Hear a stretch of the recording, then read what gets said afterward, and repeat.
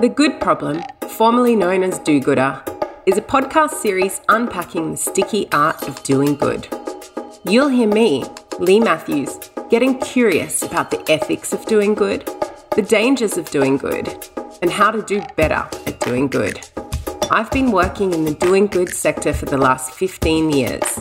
In that time, I've set up an NGO in Cambodia, won a whole bunch of awards, burnt out, had 2 children, learned a lot of lessons, set up a consulting company, co-founded the Rethink Orphanages Network, travelled the world, written a book and spoken to audiences globally.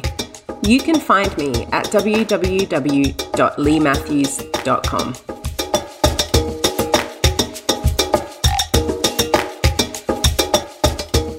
There's a common misconception in the doing good sector that the people working within it must be wholesome, values-driven, and above things like racism and sexual exploitation. But the reality is that the sector is driven by harmful structures that perpetuate the very things we are trying to fix through our work.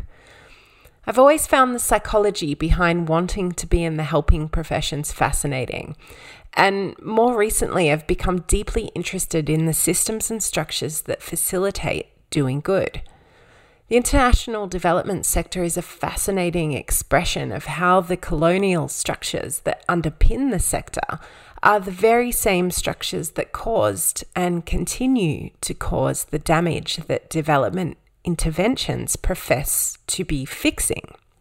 The sector has been in the spotlight over the past few years, with repeated scandals, including Me Too and Aid To, as well as the well-publicised safeguarding crises within large charities. Racism in the sector has also come under the spotlight, with the emergence of the Charity So White movement in the UK highlighting systemic racism and power imbalances that permeate the development world. To unpack these issues, I invited the Chief Executive of Oxfam Australia, Lynn Morgain, to chat with us on the podcast. As a relative newcomer to the international development world, Lynn shares her experiences of transitioning into the sector at a very challenging time and proposes some ideas for change. Lynn has spent her career advocating for the rights of disadvantaged peoples and is passionate about using strength-based approaches to engender community ownership and control. Welcome to the Good Problem podcast, Lynn. Thank you. It's lovely to be here. It's wonderful to have you. I want to jump right in and ask you something I ask everyone. What does doing good mean to you personally?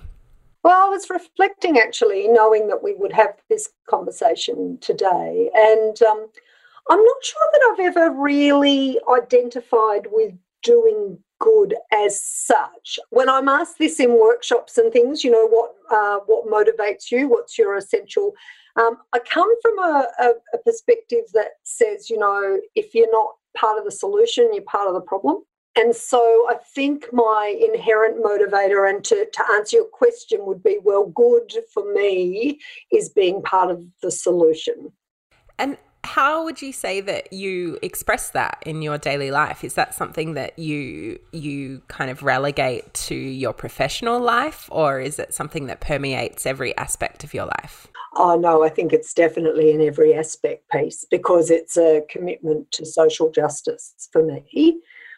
That's what it is. That's the motivation. And that, you know, I began my kind of adult life, or my sort of history of activism, clearly identifying as a radical feminist. And so the personal as political was part of my DNA, right? And I like to think, to greater and lesser degrees, I try to live my life with that appreciation that, you know, what I do is an expression of my values, and it's, for me, not possible to hold values in some spheres and not in others. For me, it's the whole shebang. It's my personal life, and as I have been lucky, it's also been my professional life. Yeah. Tell us about your journey. You're now the Oxfam Australia CEO. How did you get here? Well, that is a funny story. As I say, I am lucky to be someone who's had the opportunity to work within values-based purpose-driven organisations for most of my working life, right? So I began my working life in what we then, back in the 80s, called women's services. So, again, feminist-led organisations, in my case, working in alcohol and drugs and homelessness, and working particularly with what we at the time called single women, so women without dependents. And so I spent about 10 years in that service delivery space, but a very politically driven. I worked in collectives, as I told my colleagues when I joined Oxfam. My early working life was in collectives. I worked in collectives for as long as 15 years before I went into any other professional form. And that's been enormously useful, as it turned out, in my sort of the career that followed as a manager and as a leader and etc. Having that grounding in, I guess what I would call a facilitative leadership style, which comes out of, working collectively, which is, working collectively has a lot of challenges associated with it. I'm sure anyone who's ever done that knows, but it does have centrally a deep embedding in accountability, all sorts of kinds of accountabilities. And I think if you are going to move into leadership roles in other shapes and forms, so, I've worked in government and I've worked in the not-for-profit sector extensively over what is now, goodness me, more than nearing 40 years, in fact. I hesitate to do the maths and think, that's about what it is. And so in that, I've worked in lots of organisational forms. I've worked in faith-based organisations.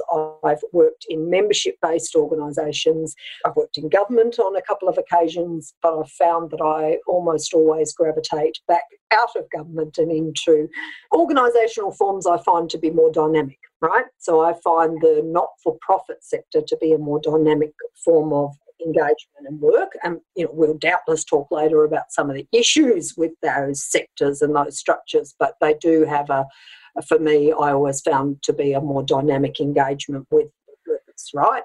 And so for the last 10 years, before I went to Oxfam, I was working in community health, an enormous privilege actually, because the premise of community health is that we are working with and for communities in both determining and responding to their health needs as they understand them. And community health has a commitment to the social determinants of health, understanding environmental basis of health, and so that suited me because that reflects my own views. But how come Oxfam? Well, for a very long time I have respected and admired the work of Oxfam. I've been a supporter of Oxfam forever, as long as I've been an adult with financial means. I've made contributions in that way.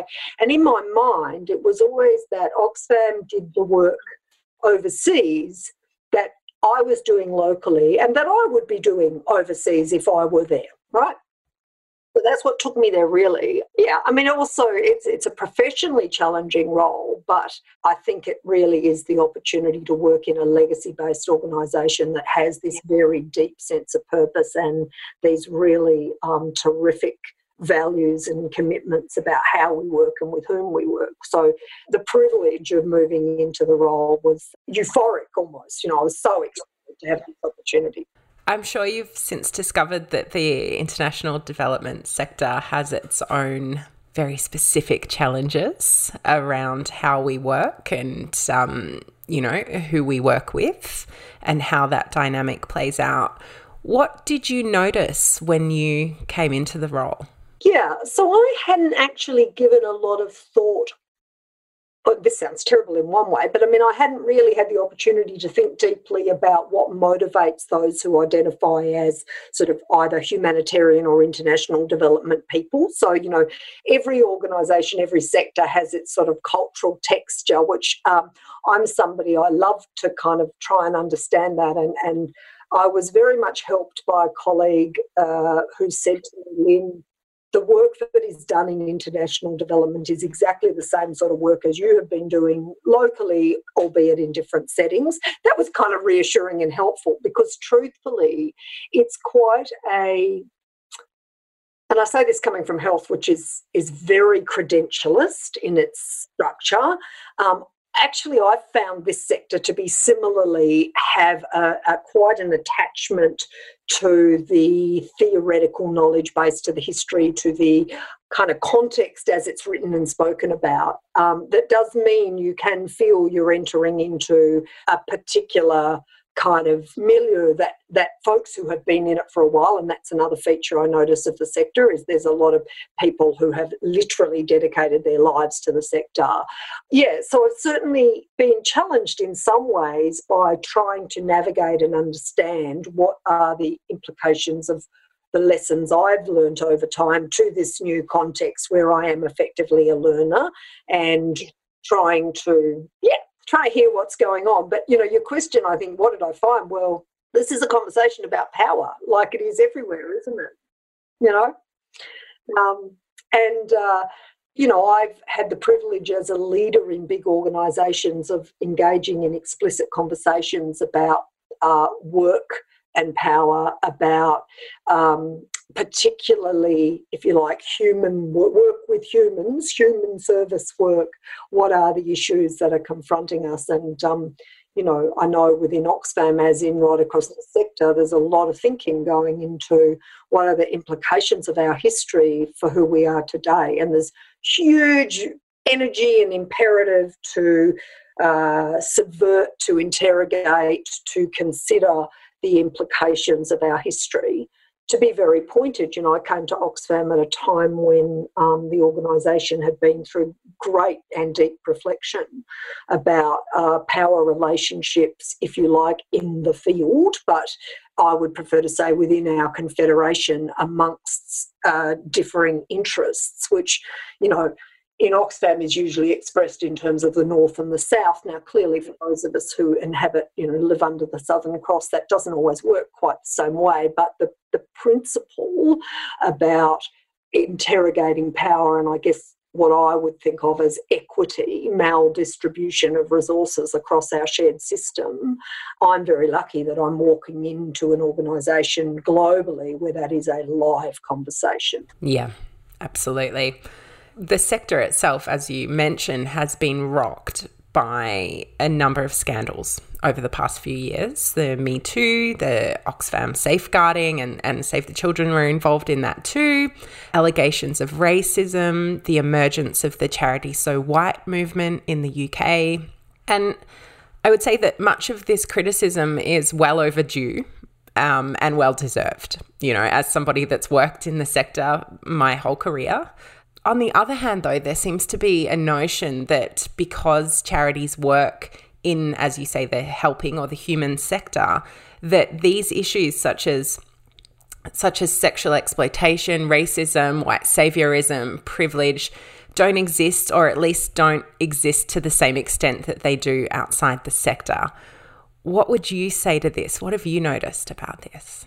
I mean, I'm struck as you speak by the fact that my prior work was in a sector that had two primary traditions, a welfare tradition, a charitable tradition, and a medical tradition. And they both have enormous capacity to be hegemonic. And this is no different, is it? We're working in a sector that has its history.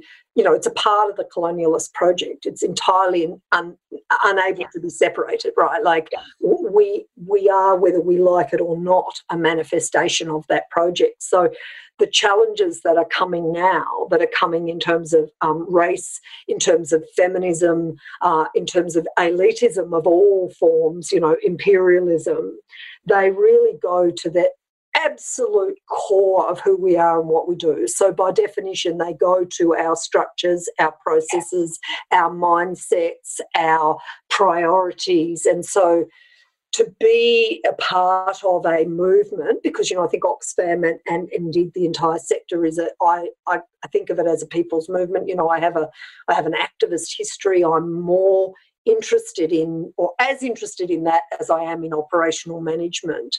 So we've kind of got structures that were created to do things. They're very operational. As I say, they carry a sort of a legacy of power and equity that mean that we are rapid pace being required to consider exactly how that needs to change in face of the principles we espouse. So it's a really live conversation. What is it to decolonise? What is it to be anti-racist? What would it be to truly place issues of gender, and I use that term in its multi-form, what does that actually mean we do differently? So that's the conversation that I'm interested in being part of. And I think for many people, it's incredibly challenging to acknowledge, even at that very base level, that the sector that they've dedicated their life to and their whole career is inherently colonialist. You know, that their whole career has actually been perpetuating that colonialism under the guise of trying to solve the problems of colonialism.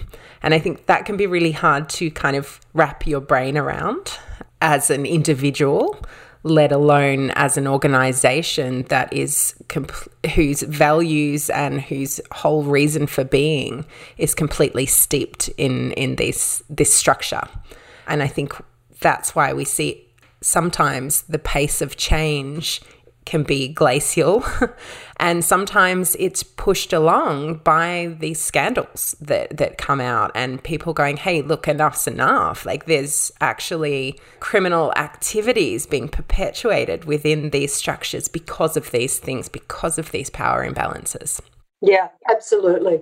I mean, you know, I long ago formed the view that, you know, and I'm speaking here as a white woman of, you know, extraordinary privilege living on unceded land, you know, I long ago formed the view that if folks like me weren't feeling some level of discomfort, power is not shifting, right? So we have embodied within us, we have some very clear indications about whether we're doing things differently and whether power is shifting in how we experience these changes. So I have often said to colleagues, you know, if we're not feeling some discomfort, we're probably doing it wrong.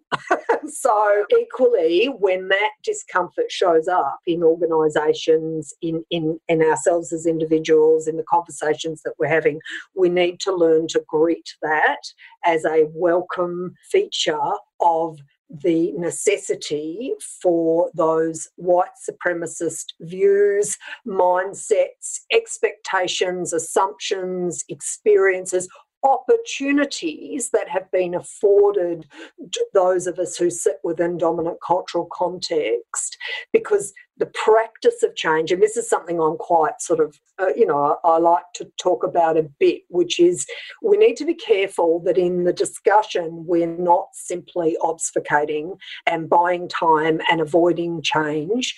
My own experience is we need to be focused as concretely as we can on what would be the evidence that change had happened, right? So you mentioned Charities So White. You know, I think a movement like that at its simplest, amongst many other things, will do things like look at the senior leadership ranks of many of our organisations. And if they discover in looking that those senior leadership teams, those CEO roles, those boards are largely made up, and I don't want to erase my many, Black, Indigenous and people of colour within this conversation, but if you look at those and you find them to be largely white, well, that's a fixable problem, right? So you can either identify it as a problem, be clear about what change would look like. And I concentrate on those things because I'm someone who actually believes that unless and until the right voices are in the room and hold decision-making power, then really we are at risk of being caught in a rhetorical debate because we're not experiencing the power shift we say we're seeking to achieve. So unless and until I, as a white woman leader, say I choose not to take that platform because I would prefer to see a person of colour make whatever commentary or statements or views they think might be relevant to the time. Unless we embed those practices, then I think the critique that says that some of the discussion is discussion that's not consciously, of course, but is unconsciously aimed at stalling action, right? Absolutely.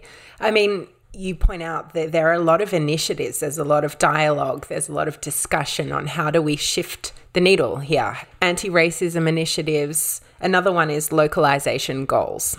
And there's a lot of talk about them. Localization is one that I think about a lot. There's been so much talk pre-Me Too, Charity So White. There's always been this kind of ethereal goal of localization will happen one day in the future, and that is what we're working towards. But the reality is that those things are extremely difficult to achieve because of the structural racism and inbuilt privilege within these organizations. I mean, I, as an international development worker, have been the person that's been flown in to build capacity in countries as part of localization projects, as that being the goal. And makes you kind of go, well, people's entire careers as consultants in the sector are built around being flown around the world to support projects in the field. So if we really genuinely are going to push for localization, what are the big challenges that are stopping us from actually achieving that? And, I think another really interesting thing now is with COVID, localization has been pushed forward. And that's a great thing. What is it that's stopping the sector from transitioning away from these old power structures to the new ways of doing things? Yeah, and there's probably a couple of different answers to that, isn't there? I mean, personally, I think the capacity building language is deeply problematic, isn't it? Mm-hmm. It's deeply problematic because it's predicated on an assumption that there's plenty of capacity over here and there's none over there, and it needs to somehow be built or shared. Now, of course, an entirely different view that valued Indigenous knowledges that saw capability in a sort of what I've come to describe as, cultural humility. I've learned a lot from my colleagues who work in this space, and that sort of language resonates with me. When we make an assumption that none of us can claim to be anti-racist in whole, that in fact working to be anti-racist is a daily proposition associated with how reflective you are, how much you're prepared to do what you're doing, and so it is with organisations. How we reorient those relationships to be genuinely peer-based and respectful, and I don't want to sweep away all of the complexity and issues that are involved in particularly things like donor expectations. So, for example, there's a live conversation we're having at the moment where often folks coming from a sort of a dominant cultural privilege perspective are often the bearers of the institutional requirements that embed a lot of these practices. So for example, we at Oxfam have been doing work around our strategic framework and ways of working, and one of the things that we've really looked a lot at is sort of allyship. And what is the difference between allyship and managing programmatic funding? And I'm telling you, there is a world of difference between those two things. And so it is necessary and helpful for us to be candid and to map out for ourselves and with our colleagues, with our allies, with our peers, where are these expectations and obligations and requirements coming from, and who gets to choose the terms? Do communities get the opportunity to say, look, if that's the deal, we'd rather do without it, frankly?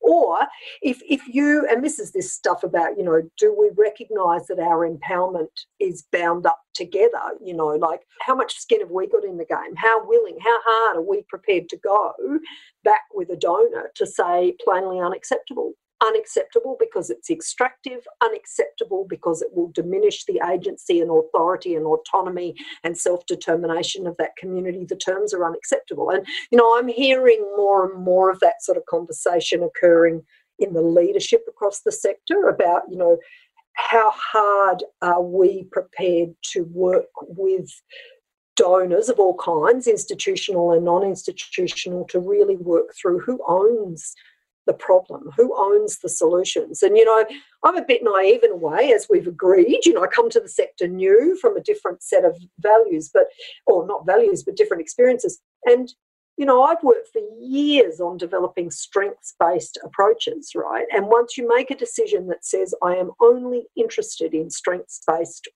work, I'm only interested in propositions that, and again, language of empowerment. I'm not comfortable with using language that suggests that something about what we, as the holders of the funds, with all of this sort of dominant cultural privilege, we determine, who gets empowered and how.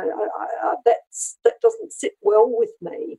So then the challenge is, well, what are the other ways of working? And look, I have to say, I've seen real shifts, not just in my own organisation, but across the sector in, yes, orienting to this new power ways of thinking and working, and trying the strategy I sense we're taking in some respects is to say, let's acknowledge and name that the structures of the organisation are, yes, born out of colonialist practices. They're also born out of contemporary sort of operational risk, enterprise management stuff, right? All very important.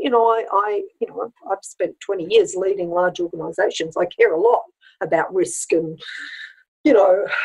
effective governance and all of those things. But I think what we're bringing onto the table is that these things can, in and of themselves, be inherently problematic to the values that we espouse. How can organisations, so recipients of donor funds like Oxfam, how can they push back to institutional and government donors to actually embed these essential changes in how essentially they do business? How do institutional and government donors actually adapt that rigorous kind of methodology that they have to be more sensitive to these issues? Yeah, and I know in our own organisation there's a bit of case by case about this. So we've just had some really terrific examples. One where our colleagues in Timor-Leste took exception, I understand quite sensibly, to some contract terms that were being offered relating to IP. And they said, this is problematic for us because the IP would be lost to the local community. So all power to them for picking that up in the first place. But in answer to your question, what can we do? Well, we can hear that, respect that, and go back to the funding body and say, no deal, we've got a problem here. Now, in this case, we got to change, right? Really powerful. In some respects, you could say, well, it's quite a small thing, but I actually think, no, these are exactly the sorts of areas, practical areas in which we need to be much more conscious. But I think the other part is in how we create the space and room and opportunity for communities to demonstrate they've got this, right? They've actually got this. So the more we are able to surface, to highlight, to amplify, to demonstrate that actually community ownership, community leadership, community identification of issues and clarity about terms, that's all there. If you care to look, if you make it your business to say the priority here, and we've been doing a lot of deep thinking about this, and at a really practical level, how do we bring together the needs and interests of communities that, as they've identified them, with resourcing opportunities that are non-extractive? Like, how do we do that? And I don't think we've in any way nailed that at all. Like, we're just asking the questions, and starting to work through it. And of course, I have to be very clear, we are building on decades and decades of awesome practice that individuals, organisations in the sector have invested in. But there's something about the speed of change. There's something about an acceleration happening now, an urgency happening now. And, you talked about Black Lives Matter, and, I have the enormous privilege of working with the anti-racism platform across the Confederation and, Oxfam Confederation. And as is always the case in liberation movements, there is no lack of clarity about what needs to happen. To pretend that we're not quite sure what needs to happen is rubbish. harder is choosing the top few things that we're going to focus on, because actually there is so much to be done. But I think, we have a lot of leaders, leaders of liberation movements, leaders of communities who have been able to articulate with such clarity what different would look like. And I think there is an onus, a very strong onus on organisations like mine and others in the sector to respond. So like if I take our commitment to First Peoples here in Australia, we have very carefully framed our strategic commitment as one of fellowship of the leadership of First People in this country, and saying the leadership is explicit. The directions being sought are clear. The work is being done. It's up to us to back that in, not to recreate some other new fancy agenda that we think might get us where we need to go, but rather to be saying more listening, less branding, more listening, more adapting, more changing. I think it's wonderful that Oxfam is doing this deep thinking at this time. I think, so many things have happened that have meant that this should have been done a long, long time ago across the sector, not just within Oxfam, but to be actually practically acknowledging there's a problem here and we need to work out how to fix it. We know what the end goal is. It's the how, and it's the navigating of the bureaucracy and the system that's enabled this to happen in the first place. And we do, I think, it's that tricky thing about structures and processes and institutions. These things are rarely the intent of individuals. That's not the unit within the system. It's, as you point out, that these are systems that need to be examined, unpacked and worked through. The trick, of course, is, and you'll sense this in my remarks in relation to other questions, it's about the sense of urgency.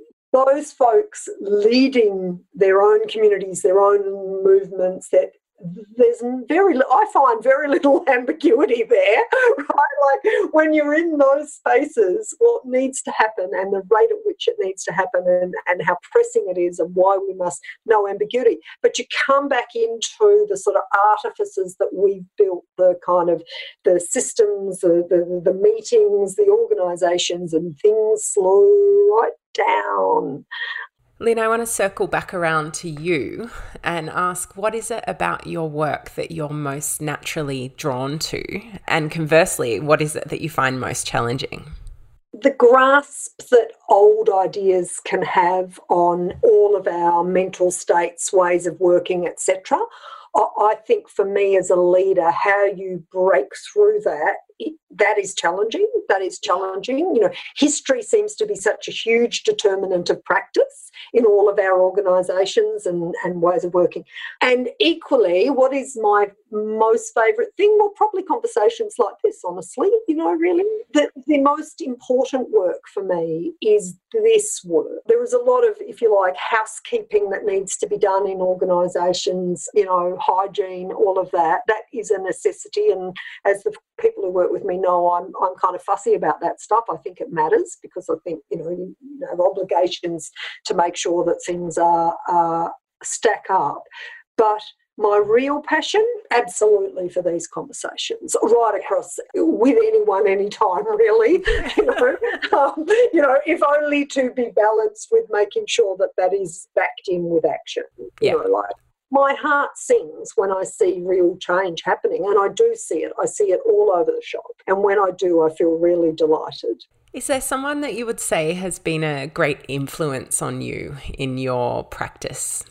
Oh, there's lots of people. I mean, of course, I have a sort of, if you like, a contemporary posse of folks who are doing good work and who demonstrate a beautiful congruence, I think, in the personal and the political, and I'm proud to call them my friends and fellow activists. But I think historically, I've been thinking about this a lot, actually, because we have, like everyone, we have a workplace channel at work, where people And we have an anti-racism channel, we've got gender justice channels, and it's really caused me to reflect that a lot of my very formative teachers are now, 30 years old, and also people like Bell Hooks, these women particularly, Aud Lord, these folks. And it's a bit of feature of my own personal history, that when I was beginning my activism, that although I'm a little younger than some of them, we sort of share a milieu. And so that remains the case, that actually the teachings of those scholars continue. I listened the other day to a webcast of Eileen Morton Robinson, and it's women like that really who set the bar for me and who asked me to, step up. Wonderful.